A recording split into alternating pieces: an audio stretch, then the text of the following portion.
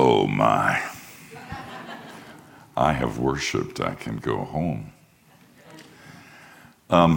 As I said in the early service, most of you don't know who I am, but for those of you who have heard broadcasts that I do, I'm so sorry.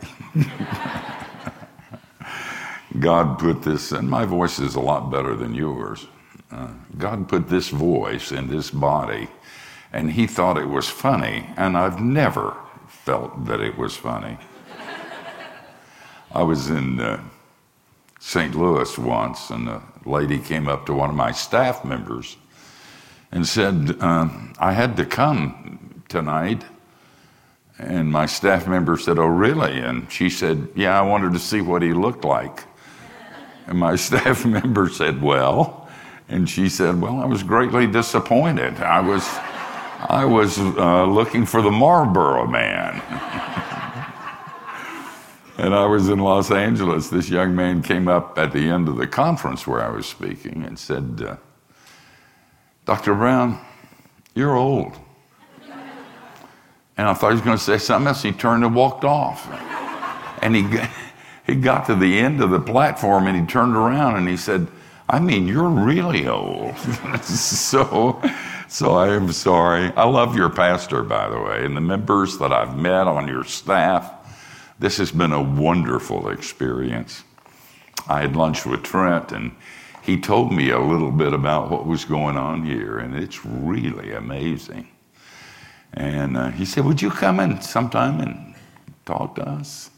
And I said, oh, man, if you can get 3 together, I'll come. And so we set up this date, and I've been looking forward to it a lot. You guys smell like Jesus. I do need to talk to him about taking up an offering, though. I mean, if you're not going to take up an offering, put the boxes in the aisle so people have to climb over them to get out. But thank you for having me. Let's pray. Father, this is your book, and we're your people. Meet us in this place. Father, you know the secrets we can't share, the sin we can't shake, the sleepless nights, the need, the loneliness, the fear. You heard what the doctor said. Father, you know we can't make the mortgage payment, but we're here. The source of all things, our Father. In this place, Father, may we hear the soft sound of sandaled feet.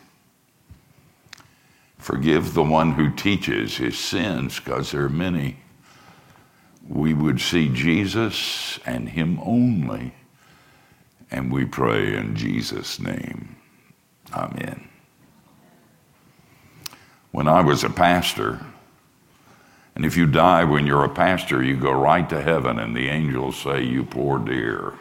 I wake up in the morning, if it's raining and I'm depressed, I think to myself, this could be worse.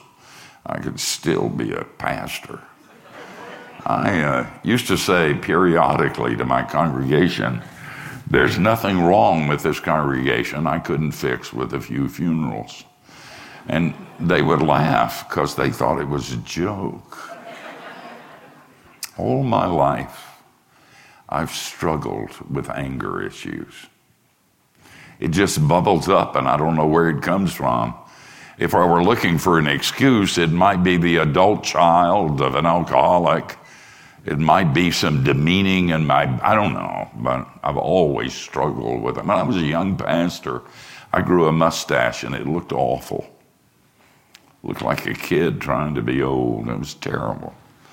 And I had my razor in my hand. I was serving a church on Cape Cod, and it was a village, and I'd been at the post office. And the phone rings, and this woman in my congregation says, I saw you at the post office this morning. I said, I saw you too. She said, what's that on your upper lip? And I said, that's a mustache. She said, shave it off, it looks horrible. And I said, I think you're too fat, but I don't tell you so. Well, they had committees trying to get me, and it was going to be cold in a hot place before I shaved that mustache. They were coming to my wife saying, can't you get him to do something about it? And Anna would say, if you don't leave him alone, he's going to have it till Jesus returns. And finally, I was going someplace and speaking, and I said, this afternoon, I'm shaving this mustache off. And they broke out in applause, those turkeys. And I said, but wait, I'm not doing it because you don't like it. I'm doing it because I don't like it. I've been in trouble most of my ministry because of the anger, and I'm better. I really am. Some of it has to do with getting old, but some of it has to do with Jesus. If you hang out with him a lot, he gentles you down. He loves you. You can't love until you've been loved, and then you can only love to the degree to which you have been loved. And I've been walking with him a very, very long time, and I'm not so angry anymore. But you know, sometimes anger is appropriate. I wish you could meet my father. He's in heaven now. He was a drunk and a skirt chaser and a pool shark. And he loved me totally. When I read that Jesus said, if you then being evil know how to give good things to your kids, how much more your Father in heaven, I thought, oh, that is so cool. I've got it made. If God loves me 1/5 as much as my Father does, and he loved my brother. My brother was the district attorney, a lawyer, and I was a preacher. Our daddy used to show our picture to everybody, and he would say, I got one son that's a lawyer and one that's a preacher, and there's no problem I get into that one of them can't get me out of it. Whenever we sang at children's choir at church, he'd go and sit in the back row, and he'd leave when we finished. And the reason he didn't come, and he never said bad things about us, never called us hypocrites. He was very quiet. The reason he didn't come to church was because he honestly didn't think he was good enough. That makes me angry. When people take the gospel and make it into a good fellows club where we're good and you're bad, and if you join with us, you'll be good like us, it is blasphemous. It misses what the whole Christian faith is about. I have a friend who says the whole Bible can be summarized in 2 sentences. 1, cheer up, you're a lot worse than you think you are. And 2, cheer up, God's grace is a lot bigger than you think it is. 3 months before my father died, a Christian physician told him the truth. He said, Mr. Brown, you have 3 months to live, and we're going to pray, and then I'm going to tell you something more important than what I just told you. And he told my father about Jesus. And for the first time, he got it. And he came running. But to this day, I get thousands of letters every month. Emails and phone calls. The receptionist said, Steve, Kathy's on another line. She's my associate, and she's mean. And you're going to have to talk to this man. I can't talk to him. And she was crying. I pick up the phone. This guy says, Dr. Brown, there are millions of people in hell because of you. And just the anger. And I said, way cool. I didn't know I had that kind of power. He said, it's not funny, and he hung up. And I didn't want him to hang up because I got this anger problem, but maybe the anger reflected there is biblical anger. If you look in the book of Galatians, the first chapter, the Apostle Paul says, if anybody preaches a gospel, that's the grace he's going to talk about throughout Galatians. If anybody tells you anything that I'm not telling you, may he be accursed. And then he repeats it. And then in the 5th chapter, Paul says, I wish those who trouble you would emasculate themselves. Wonder where he got that. He got it from Jesus. Don't read it before you go to bed because it's not good evening devotional material. But read the 23rd chapter of Matthew. Jesus is talking about religious folks, and he's talking about people like us. And it's pretty scary stuff. And at the very center of that, it's to the Pharisees, scribes and Pharisees, whitewashed tombs. He says, you guys will go all over the world to get one convert. And once you get that sucker, you make him twice the child of hell that he was before. And then Jesus goes into the temple in the 24th chapter and talk about anger. This is a house of prayer for all nations, the whores, the greedy, the people who have failed, the needy, the lonely, the broken, and you've made it a den of thieves. So, anger may not always be bad. I'm better even there. But mostly when I get angry, it's when people take the gospel and they make something that it isn't. They lie about God. You don't just get saved with the gospel. You live the gospel. Martin Luther said this, sanctification, and that's a theological word that means getting better. Sanctification is nothing more or less than justification.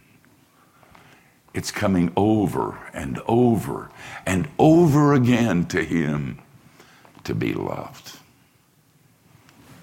I got a letter from a guy that was gay. I'd said something on a broadcast. I'm not generally, fat preachers yell at gay guys, but very few gay guys yell at fat preachers.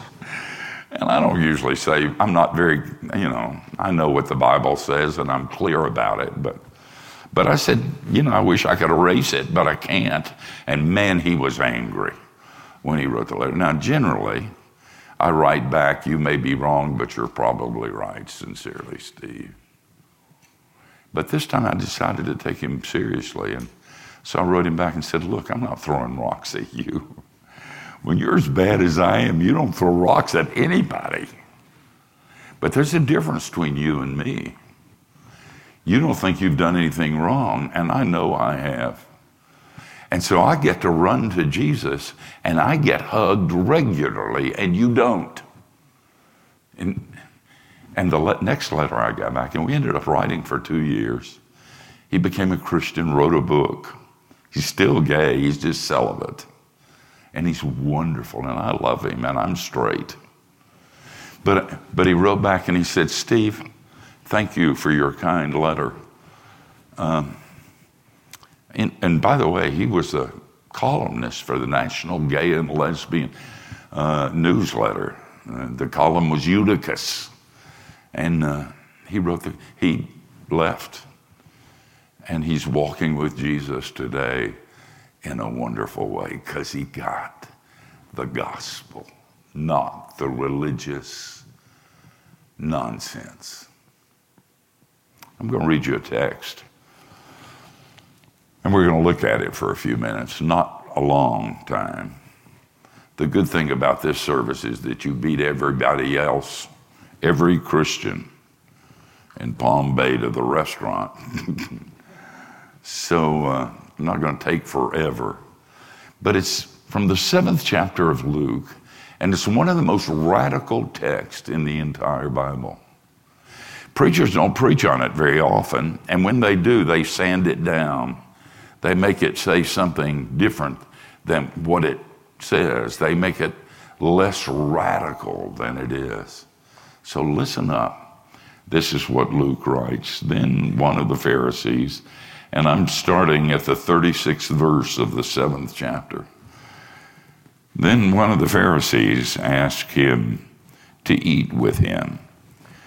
And he went to the Pharisee's house and sat down to eat. And behold, a woman in the city who was a sinner, read whore, who was a sinner, when she knew that Jesus sat at the table in the Pharisee's house, brought an alabaster cask of fragrant oil and stood at his feet behind him weeping. And she began to wash his feet with her tears and wiped them with the hair of her head. And she kissed his feet and anointed them with the fragrant oil. Now, when the Pharisee who had invited him saw this, he spoke to himself, saying, this man, if he were a prophet, would know who and what manner of woman this is who is touching him, for she's a sinner.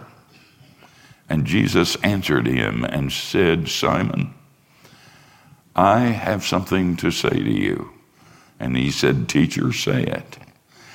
There was a certain creditor who had 2 debtors. One owed him 100 denarii and the other 50. And when they had nothing with which to repay, he freely forgave them both. Tell me, therefore, which of them will love him more? Simon answered and said, I suppose the one whom he forgave more. And Jesus said to him, you have rightly judged. Then he turned to the woman and said to Simon, do you see this woman? I entered your house, and you gave me no water for my feet, but she has washed my feet with her tears and wiped them with the hair of her head. You gave me no kiss, but this woman has not ceased to kiss my feet since the time I came in. You did not anoint my head with oil, but this woman has anointed my feet with fragrant oil. Therefore, I say to you, her sins, which are many, are forgiven, for she loved much. But he who is forgiven little, the same loves little. And he said to her, your sins are forgiven.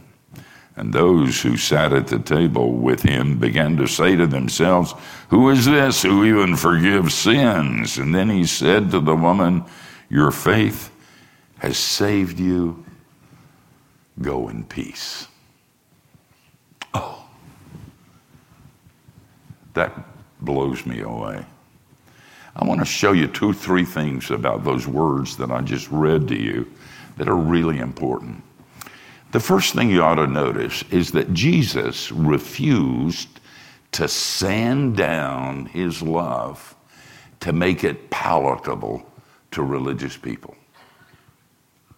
I mean, the Pharisees are looking down their nose, and Jesus saw it.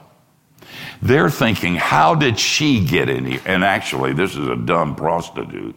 Any prostitute that crashes the dinner party of a Pharisee needs to get therapy. That's not a good thing to do. But she busts in here, and these religious people are looking down their nose at her, and Jesus doesn't back off one bit.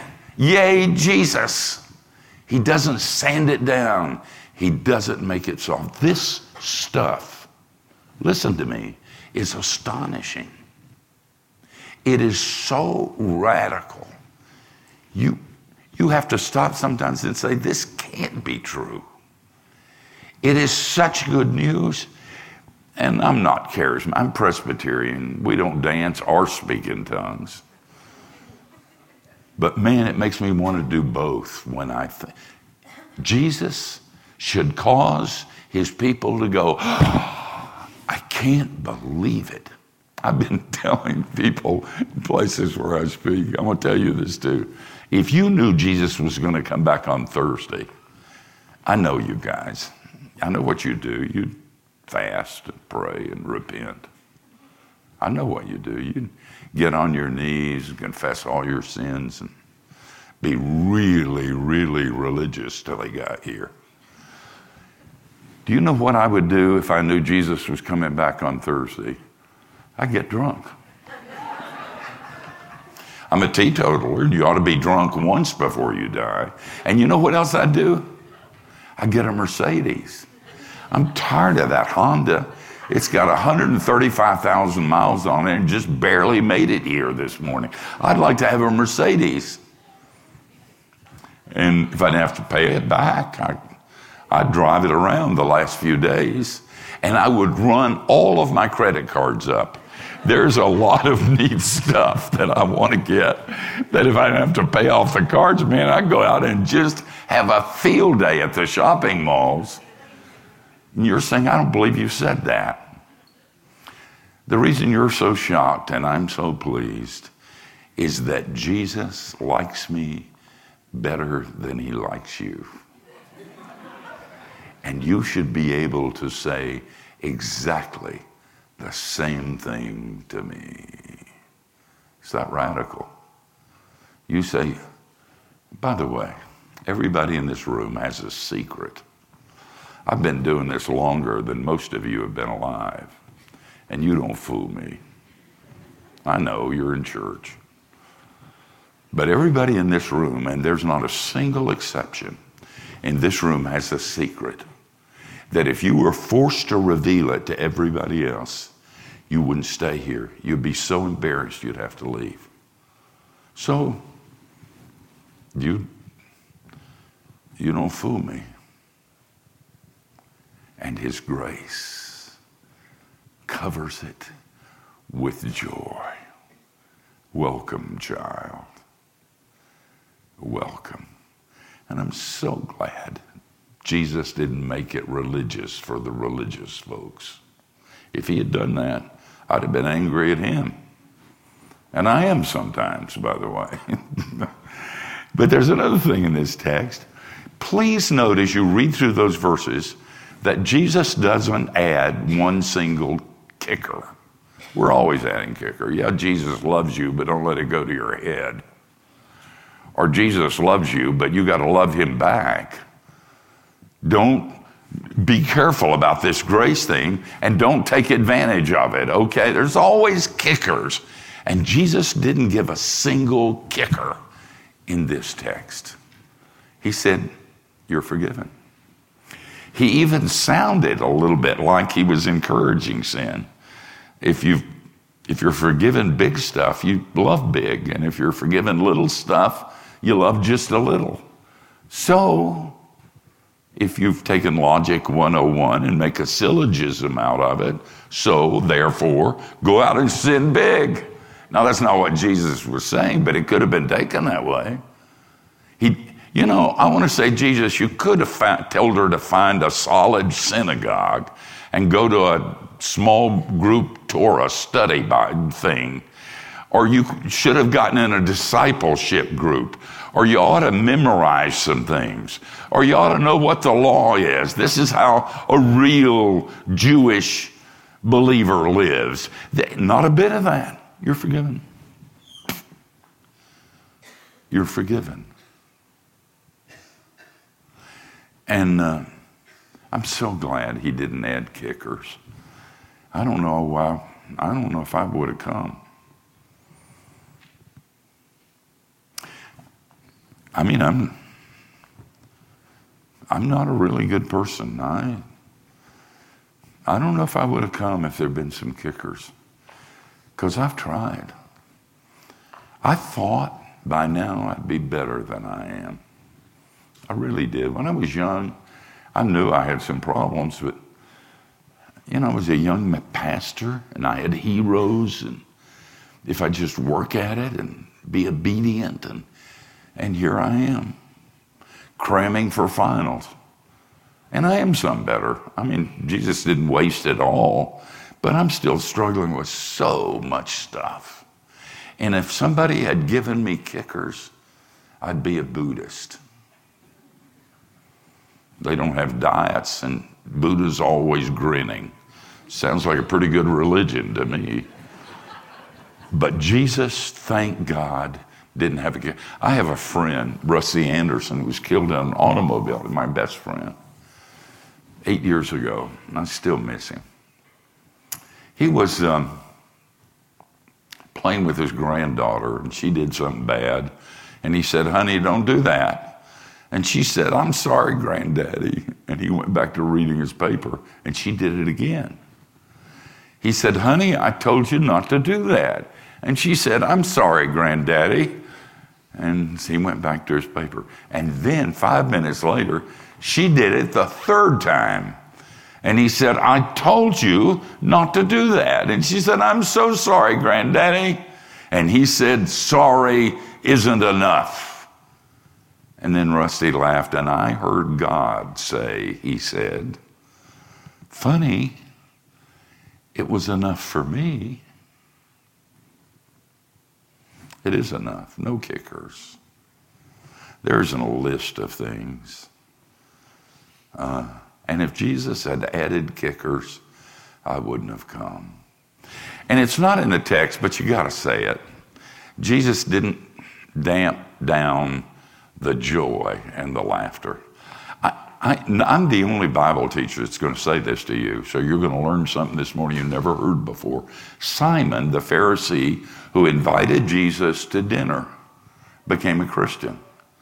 You say, "How do you know that?" Listen to me, I'm going to tell you.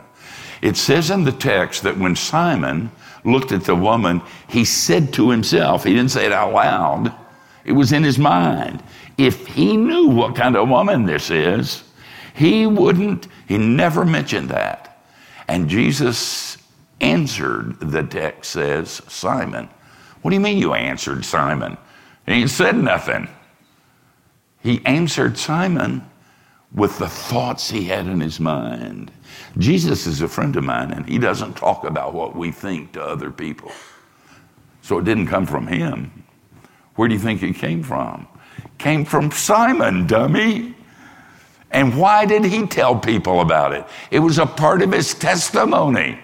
He would say and laugh, "You should have been in my house when Jesus was there." Oh man, he was fun to be around. And he read my mind. He honestly did. And then he would tell them this story, and it got passed around and eventually got put in Scripture. So Simon became a Christian and laughed a lot. You remember when Jesus, and it's shortly after this, is coming into Jerusalem, and his disciples are yelling Hosanna, and people are trying to sleep and watch television and stuff. And the religious people go to Jesus and said, "Oh, can't you do something about them?" And Jesus said, "Are you crazy? If they were quiet, the rocks would cry out." And so he said to this lady, "You're forgiven. Go in peace. Go in shalom." That's the copacetic, close reality that believers experience and that causes them to laugh. There's something about this thing that's not only astonishing, it's also freeing. And you don't give a rip what people think. You dance, you don't look at your feet. You know how you can tell if Jesus is still in the building? By listening to see if his people laugh. And if they do, he's still there. And when they stop and they get serious and start talking about God, Jesus leaves the building. I met a guy that I love just 3 or 4 weeks ago. His name is Matt Powell, and he's the pastor at First Baptist Church in Tupelo, Mississippi. And he's a friend of a friend of mine. And my friend said, Steve, I want you to meet him. He's read your books, and you'll like him a lot. So he came to Orlando, and I had lunch with the two of them. And Matt told me, have you ever heard of the Blackberry Farm up near Memphis? It's a very famous resort area. It's a working farm and a magnificent resort, and it's known all over the world. Matt had bought a new gun, and they didn't allow guns at the Blackberry Farm, but he brought his one time.